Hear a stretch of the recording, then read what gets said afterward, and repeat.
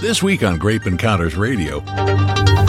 We are Napa quality, if not better than Napa. I'm going to say we are better than Napa quality. Okay, all right. You can tell she's in the marketing department. Yeah, and by the way, we are heard loud and clear in Napa and Sonoma, so somebody's going to throw down the gauntlet.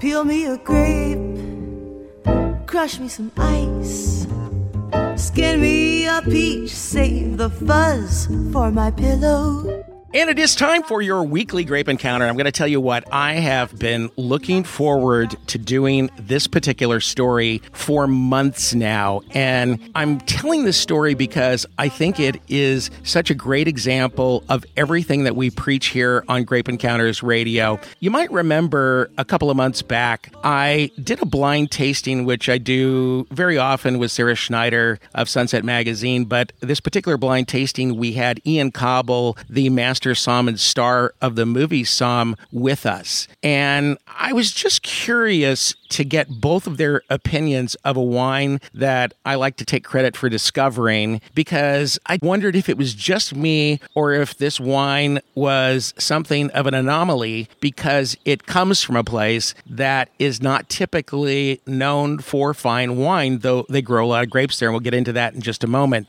But it was strange to me because I tasted this wine at a festival. I literally did somersaults. I tried this wine on a number of different people, and I shouldn't say this wine because there were multiple varietals, and everybody had the same impression. And it was really proof positive that you can't always rely on the location a wine comes from as a test of whether or not the wine is a great wine, because there are some big surprises out there, and I've always encouraged you to go out and seek out those opportunities. The wine is made by a small winery in the Central Valley of California. It's called Cardella. So now you might hear the birds chirping in the background. You might hear the gentle breeze blowing. And I am sitting in one of the most beautiful settings in the garden area of Cardella Winery in Mendota, California. And joining me are, first of all, two of the namesakes of Cardella. It's Nathan Cardella, and Nathan is the winemaker, among other things. And welcome, Nathan. Hi, thanks for having us. This is fantastic to be talking to you. What are all your titles, by the way?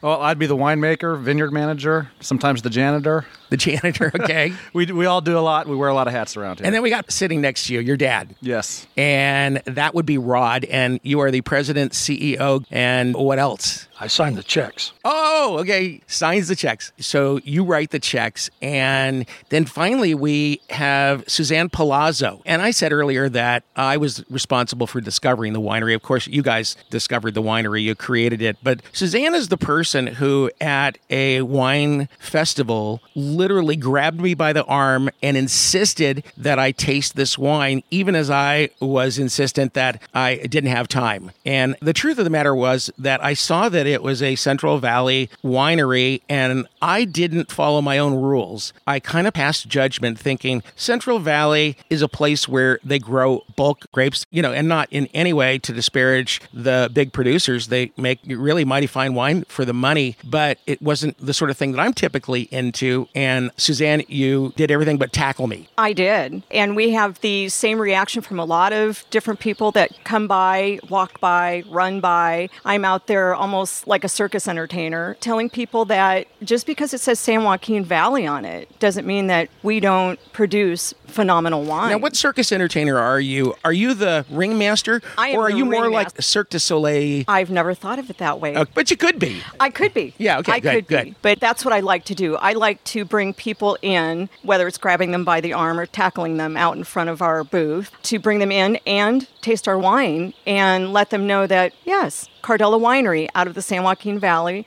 the Central Valley, has incredible wine. And actually, it's really beautiful here where we're sitting right now, as beautiful successful as any winery that you can go to. Again, the reason that we're here today is because there are several things that I preach on Grape Encounters Radio that I think are so important. And, some of you who are listening, many of you who are listening may live in a state where you wouldn't be able to buy these wines anyway, although in most states you are going to be able to get them. But that's not really what this story is about. This story is about innovation. This story is about not being judgmental, not worrying about the location a wine is made in, or even if it's true to varietal character. This is about finding wines you love at a good value and really seeking out those gems that are out there. And, Nathan, I think it's safe to say you drink a lot of wine from a lot of different places. You probably are as in tune as anybody would be into how many great boutique wineries are out there that are never going to be talked about because the only real business they do is just with the people who come into the tasting room. Yeah, it's most of them. And, right now that's the boat that we're in, is we're making these great wines in this obscure area and no one knows about us. But, that's kind of what we enjoy here at Cardella Winery, is teaching people what we're doing, telling our story. We think we have a great story to tell.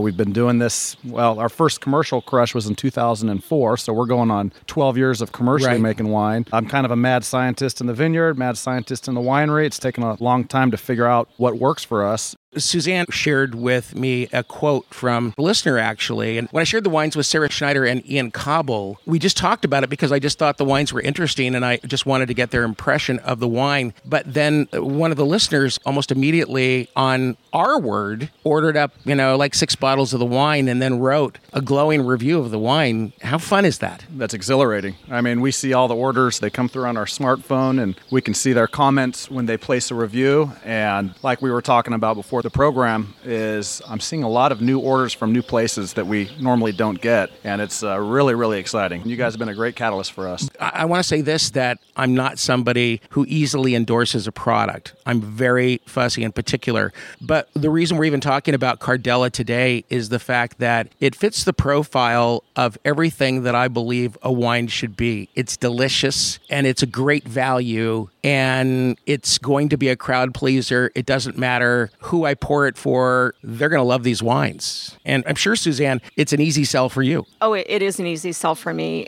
I enjoy all of the different events that I go to, all of the different pourings, even if it's our open house. I love telling our story. I love talking about all of the wine. I love talking about the family and everything that goes into making great wine. Rod, she's talking about the family behind your back, but in a good way. What do you want me to say? Well, what I really want you to say is tell listeners your main business, because your main business isn't selling fine wine. Our main business is raising grapes for some of the larger wineries. Can you talk about some of the names that you raise grapes for? Is that okay? Mainly Gallo. Mainly Gallo. Okay. Mm-hmm. Yes. Which, by the way, and I say this often on the show, sometimes, people remember the days when Gallo was a cheap jug wine. But the truth of the matter is, and I think, Nathan, you'd probably agree, most winemakers often pay homage to Gallo because of how much they've done for the industry. Yeah, they have made wine and everyday beverage for people in America. It actually, what drove home the point to me on how important Gallo was is when I was in Italy and I saw the imported wine section and it was all Gallo brands. And I thought, you know what, that just shows how powerful they are and how well they've got their name and their brands out there, because they do have several brands. And they do have a lot of high-end brands out there. They have several high-end brands. Most people don't realize when they're drinking Gallo branded wines, and I'm very happy that Gallo produces really nice wines at a great price point, because that's introducing more people to wine. So they've been excellent for the industry. Yeah, I think if they don't have your respect, they should get your respect. And other companies, like we've had on the show, the founders of Barefoot Wines, which actually, by the way, is now owned by Gallo, yes. But the Hoolahans have been on the show. And, sometimes people will scrunch up their face when I say Barefoot, just because they know it comes in a great big bottle and, or you can get it in a great big bottle. But the truth of the matter is, it's an incredible feat to make 1 million gallons of wine, sell it for $6 a bottle, and have it taste pretty yummy. Anybody want to weigh in on that? And we're growing grapes. We have Pinot Grigio here on the ranch, and it goes under the Barefoot Pinot Grigio label. And it's fascinating to see what they can do with these grapes. And it's unfortunate that they're not promoting the grapes are from the San Joaquin Valley, because I think that really could do a lot for our image here, letting people know that we can produce fantastic wines here, even at the lower price point. I think what we're doing at a higher price point with more care and attention in the vineyard is even more impressive. But, we've got a bad reputation here in the Central Valley. I don't think it's necessarily warranted, at least for my generation, but I think it's changing. But I think if you say bad reputation, I think you're saying that in the same vein that somebody might talk about McDonald's, which I happen to think is a pretty darn good business. Yeah. They consistently make a decent product, but it's only $1 or $2. Right. And that's not bad. It's just not what we would call classy, right? It's not sexy. Okay, so when we come back, Ron, I want to dig into your head a little bit and see what it took for you to go from being a pretty large grape farmer to fine wine producer. Well, my son graduated from Fresno State in enology, and I think in order to get him out here at the ranch, I had to find something that he liked to do. So this was a bribe? Well, maybe. That's one way of looking at it. All right. So Nathan says yes. We're going to hear more about how this all came to pass. We are at the Cardella Winery in Mendota, California, not Mendoza, Argentina. But I'll tell you what, certainly producing wines here on par with the best of Mendoza. So you guys stay with me. And this is going to be a very interesting story for listeners. We'll be back with more Grape Encounters. As most of our listeners probably know, Grape Encounters Radio is based in Atascadero, California, in the heart of the Central Coast wine country. Though we broadcast from all over the world, you have to call someplace home, and we've chosen Atascadero because it's the epitome of what wine country living should be. It's also the gateway to a broad range of awesome wine country experiences, including one of the very best wine festivals you'll ever attend. That wine festival is the Atascadero Lakeside Wine Festival, which will be taking place on Saturday, June 25th, but will be preceded by the Mayor's Winemaking Dinner on Friday the 24th, and followed by Sunday Fun Day, where local wineries, breweries, and cideries will be offering big discounts and waiving tasting fees when you show your festival ticket. No matter where you are, I think you'll find this an event to really remember, and I will personally be there to visit with you and help you navigate our amazing wine country. For more information, log on to atascaderowinecountry.com. For Grape Encounters listeners who also enjoy our podcast, you probably have noticed that it's not been available on iTunes for the past few weeks. That's because iTunes has adopted more stringent policies that made it necessary for us to make a significant number of changes to our podcast feed. These changes took a lot more time than we had hoped, but we are very pleased to tell you that the work has been completed and all 350 plus past episodes are there for you to download and enjoy. We hope that you'll take the time to subscribe to our podcast, but also want to remind you that if you ever miss an episode on this station, you can find it at the beginning of the following week at grapeencounters.com, the online home of Grape Encounters Radio. There you'll find links to our online store, photos of the folks we interview, links to our favorite content, and a lot more. Grape Encounters is much more than a radio show. It's a lifestyle purely for the love of wine. Visit us at grapeencounters.com. Turning the lowland. Like certain wines, he's syrupy, sweet, and has long legs. Here's David Wilson. To harvest forever our dreams of the San Joaquin. All right, we are back with Grape Encounters Radio, and I am so glad to finally get the chance to do a story from the Cardella Winery in Mendota, California. This is such an interesting story because we're talking about an organization that has two arms to it. On one hand, a pretty large grape grower for some of the best known names in the commercial wine business, but then on the other hand, a fine wine producer. And why that's interesting is because this region is very well known for mass production, but not known at all for fine wine production. But it begs the question, why not? So we're talking to Nathan and Rod Cardella, father and son, and then Suzanne Palazzo, who is the sales manager, runs actually about 7 or 8 other aspects of the business. Rod, we started to talk a little bit about why you started the fine wine part of the business, and I've talked to many, many pioneers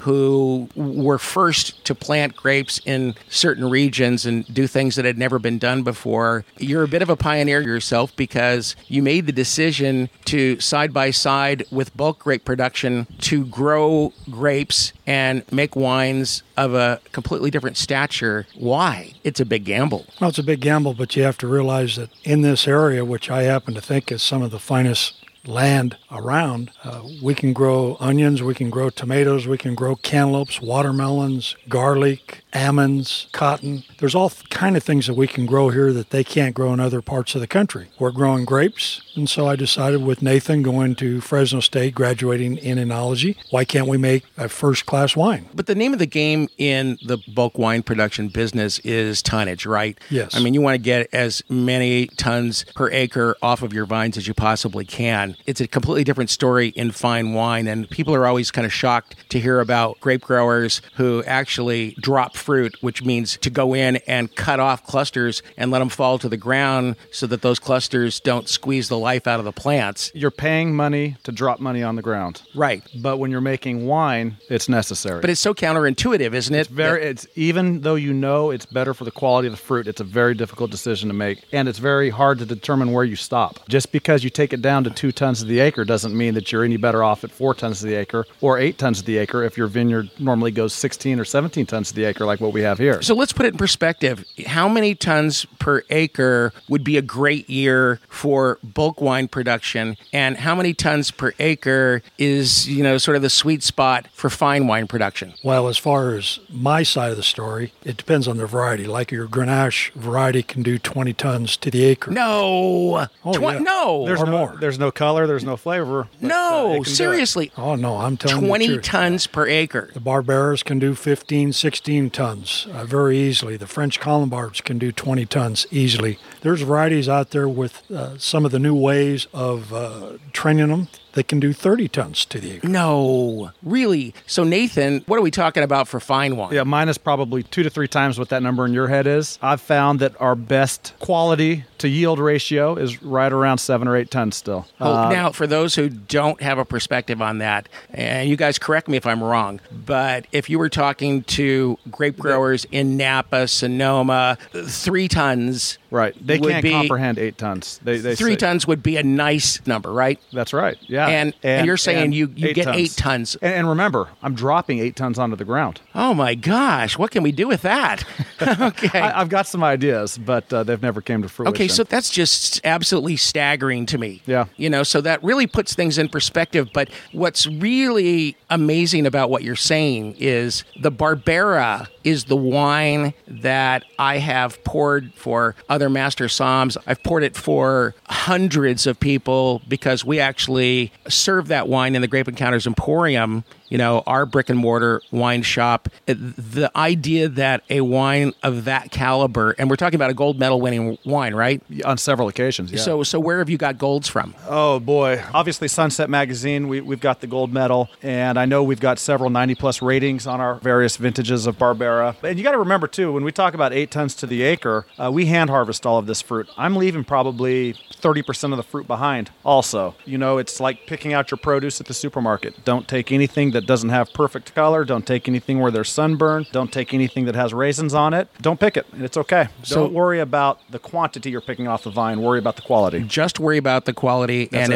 if it's 3 tons, fine. If it's 8 tons, that's fine too. Absolutely. And it's it's interesting to note too the importance for us to hand harvest the fruit. It's costing me about $200 a ton to harvest my fruit, which maybe that doesn't sound like a lot to people, but the way we traditionally harvest out here for our bulk wine program is with machines, where we can do that for about $10 a ton. So, I mean, it really is that important to me, all the work we do throughout the season in the vineyard, that we protect that investment by hand harvesting it. Suzanne, let's talk about awards for a second, because you're the person who actually encouraged Rod and Nathan to enter some of these competitions. Just how well have the Cardella wines performed? Because I do judge some of these competitions. I know the caliber of the judges, and for a wine to do as well as your wines are doing at competitions like Sunset International or LA International or San Francisco Chronicle or, these big competitions, that's really quite a feat. It is quite a feat. And we actually enter the Sunset competition every year. And we have obtained gold medals from not only Sunset Magazine, but the San Francisco Chronicle International Wine Competition,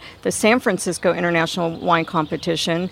I enter as many as possible, and I think it's to our benefit. We just have outstanding wine, and we love to share it with as many people as possible. We want to go for the gold. We want to go for best of class. It's very important to us. The old saying about a silver, it's like kissing your sister. It's just... Now, have you kissed your sister? Maybe when I was a kid. When you were a kid, but it was purely platonic. I kissed my daughter a lot. Okay, well, that's... all right, that's okay. At the California State Fair, I think it was 3 years ago, so it would have been our 2011 vintage Barbera. We actually took home Best Barbera in the state of California. It went up against, I believe, 20 or so different Barberas throughout the state. Ours was half the price of the second least expensive wine on there. Ours was still half the price. Your Barbera is purely spectacular. But the funny thing is what lured me to Cardella was the Barbera. I hadn't tasted anything else, and then started tasting some of the other wines and went, oh my gosh, because one after another was amazing. And one of the things that Ian Cobble and I talked about was the notion that if one winery can do it, then many can do it, because the environmental conditions are everything. And, all things being equal, this area could be poised for something really spectacular. Do you think so?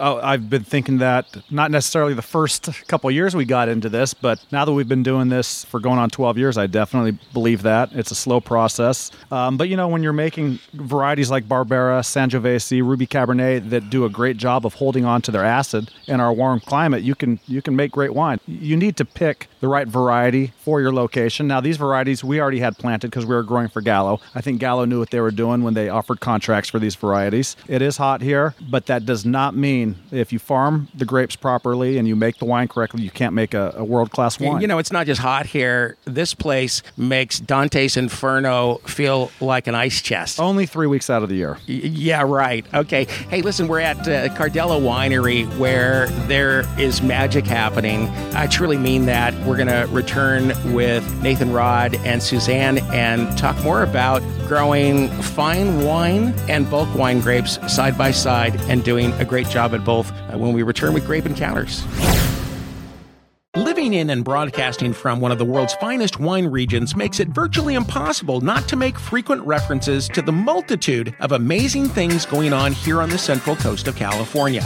Grape Encounters Radio has built one of the world's most unique wine bars so that you can have the opportunity to come to the city of Atascadero and enjoy great wines and equally good conversation with me and other visitors. Best of all, my favorite hotel in the area is literally right across the street. The historic Carlton Hotel with accommodations that are both beautiful and affordable. The Carlton Hotel takes you back to a glorious time in California history. And now that the wine industry has ushered in yet another exciting new chapter here on the Central Coast, you can experience the best of then and now. Book your accommodations at the lovingly restored Carlton Hotel in Atascadero. Then, let me help you plan daily excursions that will create a lifetime of unforgettable memories. You'll find a link to the Carlton Hotel at grapeencounters.com. A lot of people ask me why Manzanita Manor's incredible Portuguese dessert wine is called Two Horse. Well, the reason behind the name is as extraordinary as the wine itself. It's because the owner and winemaker at Manzanita Manor Organics actually uses two beautiful horses to pull the plow on her farmland. When you take your very first sip of the Two Horse Vineyard's irresistible dessert wine, you'll immediately experience the winemaker's unparalleled connection to the land. It's what really makes it so good. You can purchase this exceptional wine online, as well as their purely delicious walnut oil, 100% organic heirloom walnuts, and free trade chocolate-covered walnuts. To learn more about all the Manzanita Manor Organics products, visit mmorganics.com. You can order all their walnut products there, and bottles of Two Horse, of course. Purchase and shipping subject to state and local regulations. Please see mmorganics.com for more information.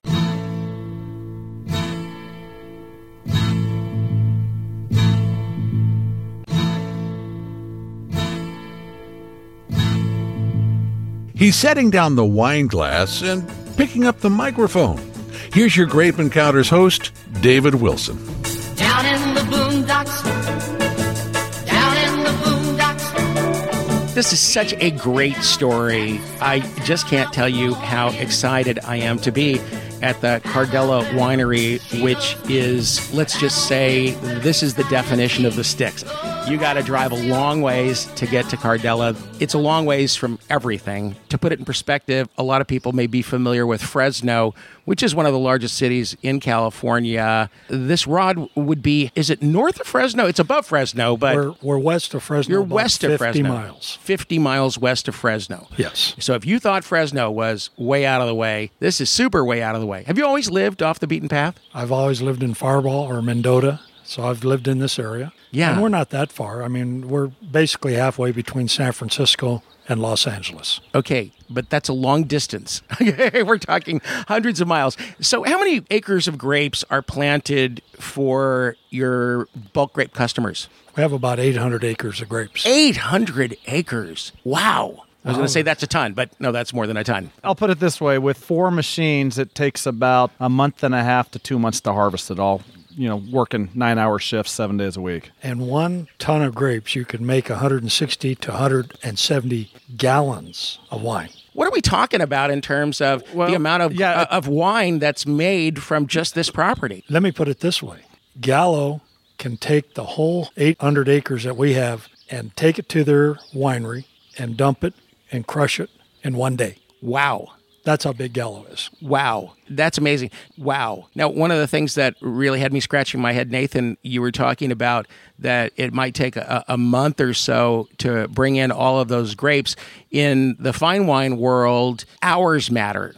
That's right. And we're talking about, okay, the grapes are right. Now, you might take 2 or 3 or 4 or 5 passes through the vineyard, if you're fastidious, but still we're talking about got to get out there, got to get them in that day. That's in right. many cases. But you can afford to wait a little bit longer, and there's more flexibility when we're talking about bulk. We're a lot more particular. Yeah, we're starting a lot earlier in the morning so we could take advantage of the fruit coming to the winery cool.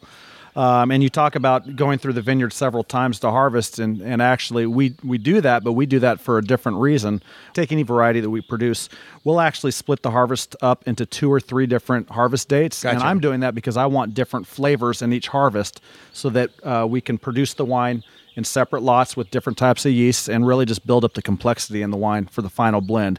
So by having 3 different harvest dates for one variety, you have 3 different maturity levels, 3 different acidity levels, and your flavor profile, your aroma profile will be different. We ferment it separately. Maybe one lot we ferment hot, one lot we ferment cold.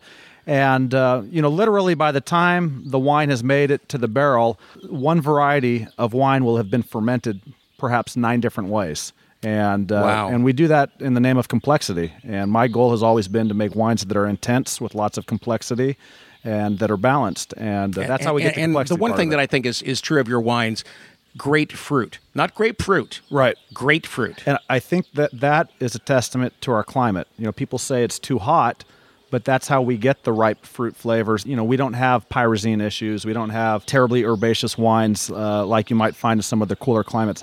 We don't really struggle to get sugar. We don't struggle to get ripe flavors and aromas. We do have some difficulties getting some of the more tropical aromas that are more associated with cooler climates, but I can harvest earlier and get those. So if you know what you're doing in the vineyard, you can get those aromas and flavors that are normally typical of the cooler regions. When did you guys come to the epiphany that maybe we're onto something here?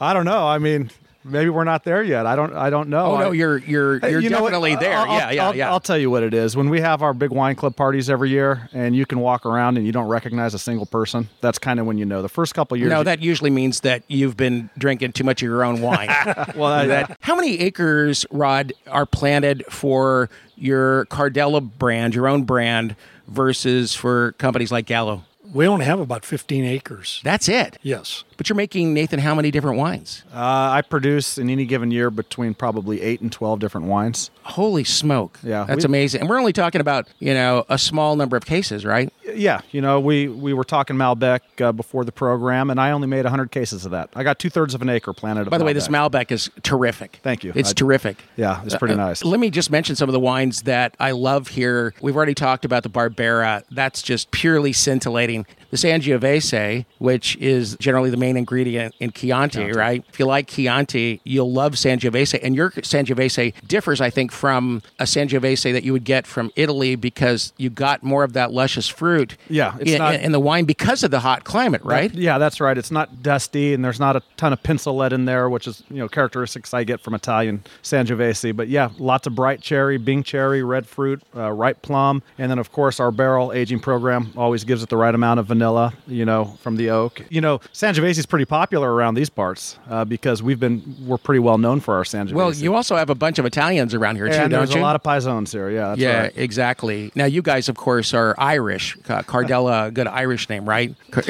Those are fighting words. Okay, all right. So who can outdrink the other, Italians or Irish? Okay, we're digressing. Never mind. Okay, so that's not politically correct. Okay, so really quickly, other varietals? Sangiovese, Barbera, Ruby Cabernet. All right, let's talk about Ruby Cab for a second because that's a hybrid.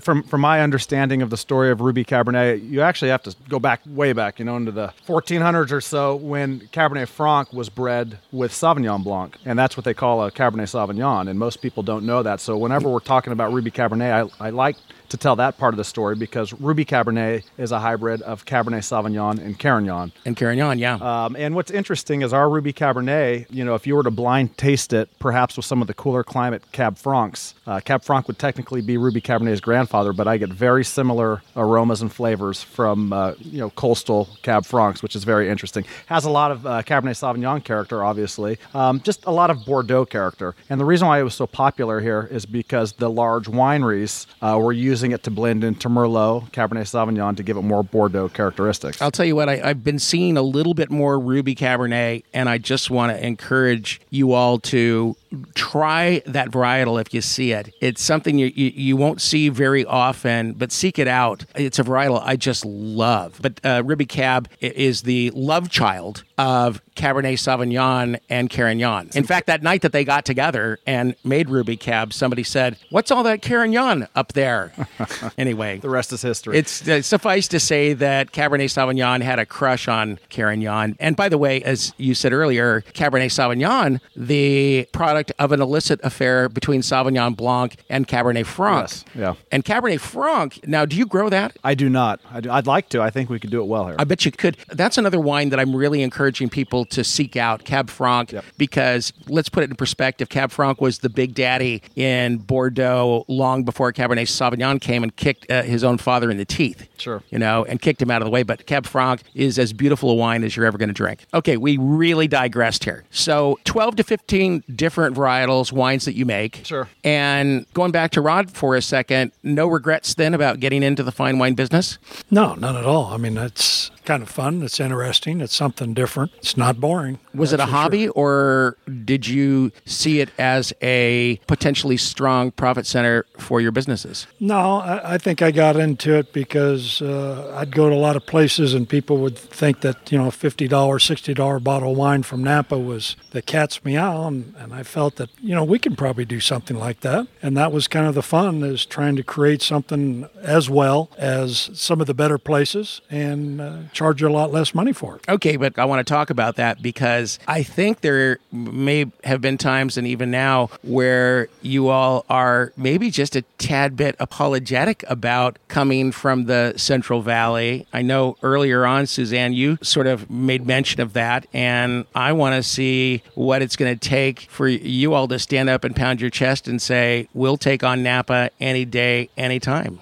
Absolutely. And we are guilty of sounding apologetic. But the more we sell our wine to clients, to restaurants, to retailers, the more we feel so confident. like Rod always says, we are Napa quality, if not better than Napa. I'm going to say all right, we are better than Napa quality. Okay, all You can right. tell Whoa. she's in the marketing department. Yeah, and by the way, we are heard loud and clear in Napa and Sonoma, so somebody's going to throw down the gauntlet Throw for it that down. one. I've got Okay. friends of mine up there that would Yes. agree with her. All right, so Yes. tell you what, let's do this. Let's set up a side-by-side blind tasting. I'd love to do okay?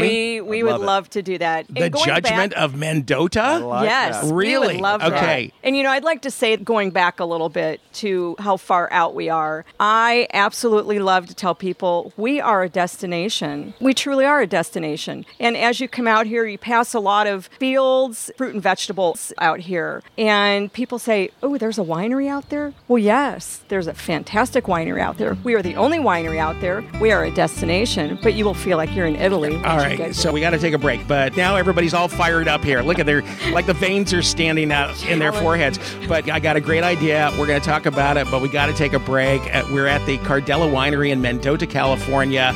They're really rocking the wine world right now and are ready to take on the top winemakers in Napa. We'll get to that in just a second. Here on Grape Encounters Radio.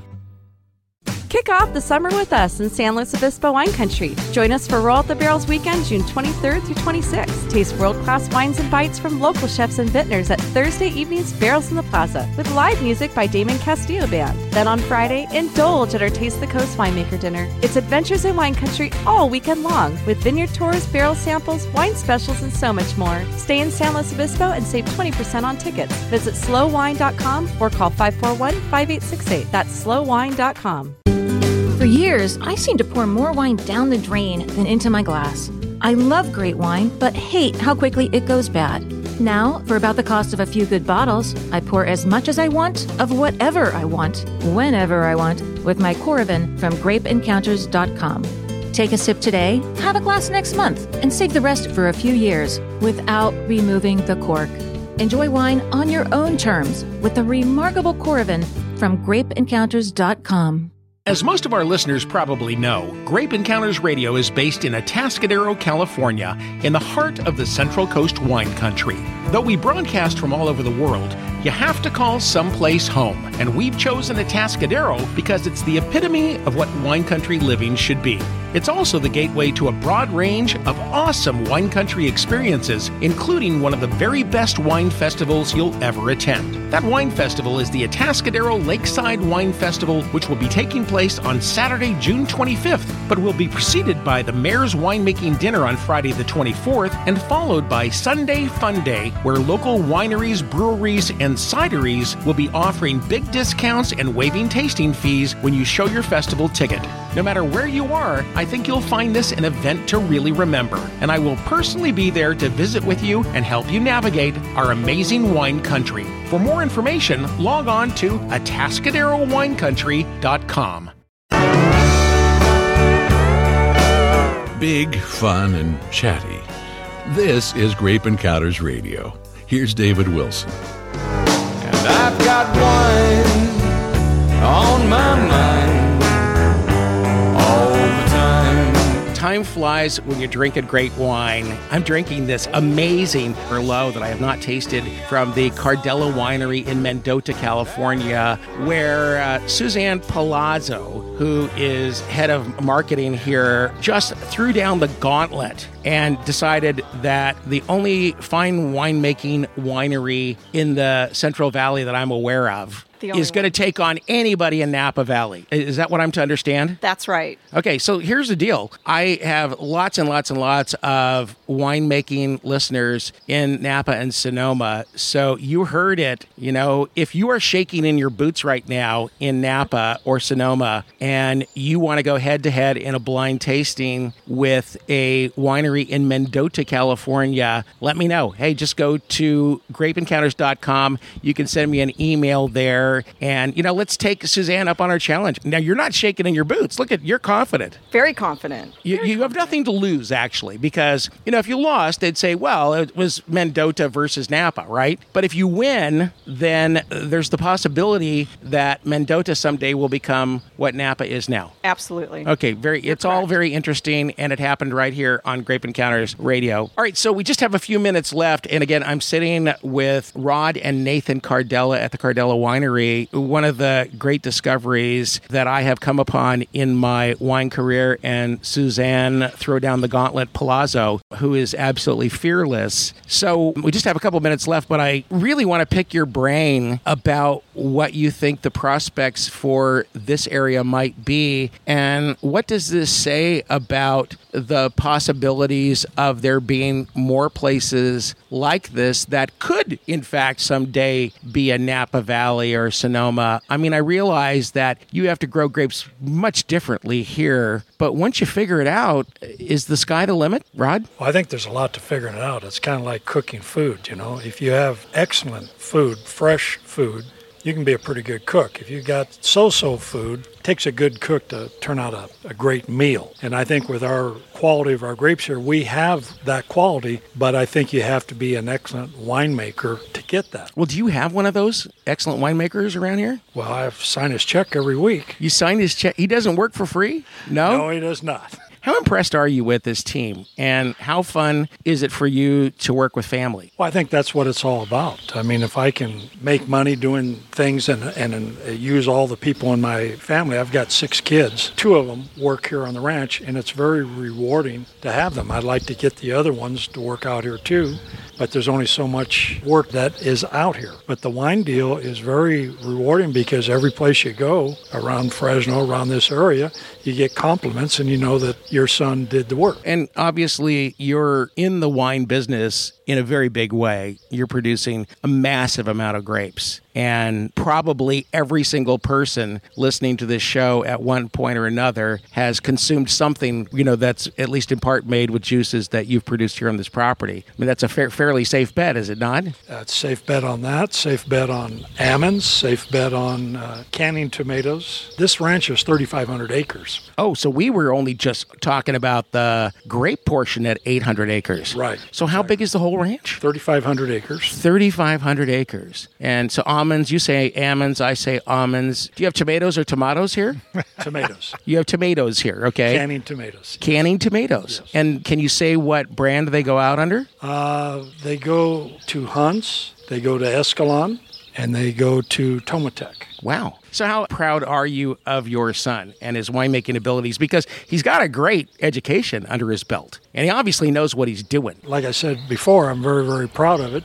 Like I said, you can go different places and you see your wine. You know that your son did that. It's very rewarding for me and makes me feel like, there's some things in life I did right. Nathan, do you ever think to yourself, it might be fun to go to a place like Napa or some other better-known winemaking region and make wine there? Or is it fun to kind of look at your life as having the possibility of really being a pioneer? I mean, honestly, what goes through your head? The latter. When I was at Fresno State, it was myself and one other guy that was graduating that was going to stick in the San Joaquin Valley to produce wine. Everyone else was going back to their vineyards in the coast and Northern California. There was, kids going back to France. They came all the way from France to go to school at Fresno State, world-class wine school. Yeah, exactly, yeah. And, I left that school with a chip on my shoulder because people said you couldn't make good wine here. And I've carried that ever since. And to answer your question, I don't have a desire. I mean, I guess the winemaker in me wants to produce fruit from everywhere. But in terms of, where the passion comes from and putting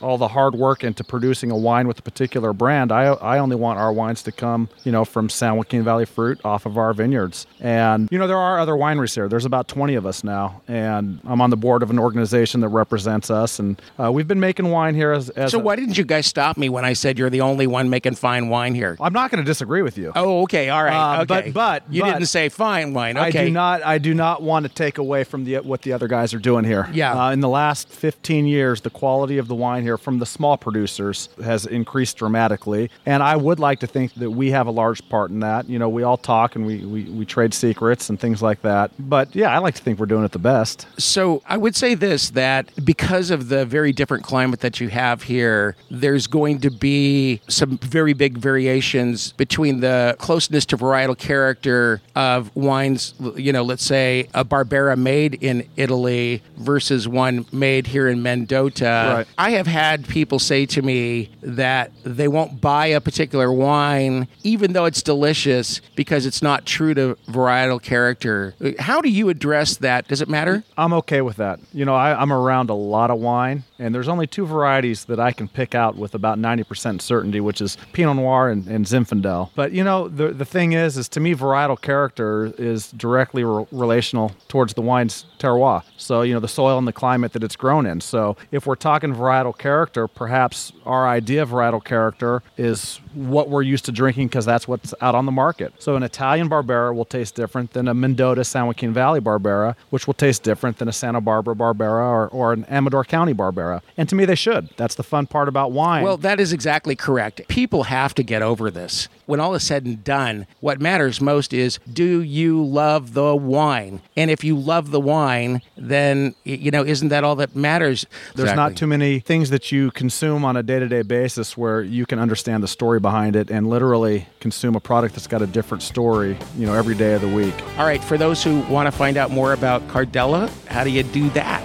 You can go up to cardellawinery.com. That is going to do it for Grape Encounters today. I so appreciate you guys being on. Really a pleasure sitting out here with Rod, Nathan, and Suzanne at the Cardella Winery in Mendota, California. We will be back here next week, and in the meantime, go out and do a little discovery. You might be very surprised at what you find. We'll see you next week.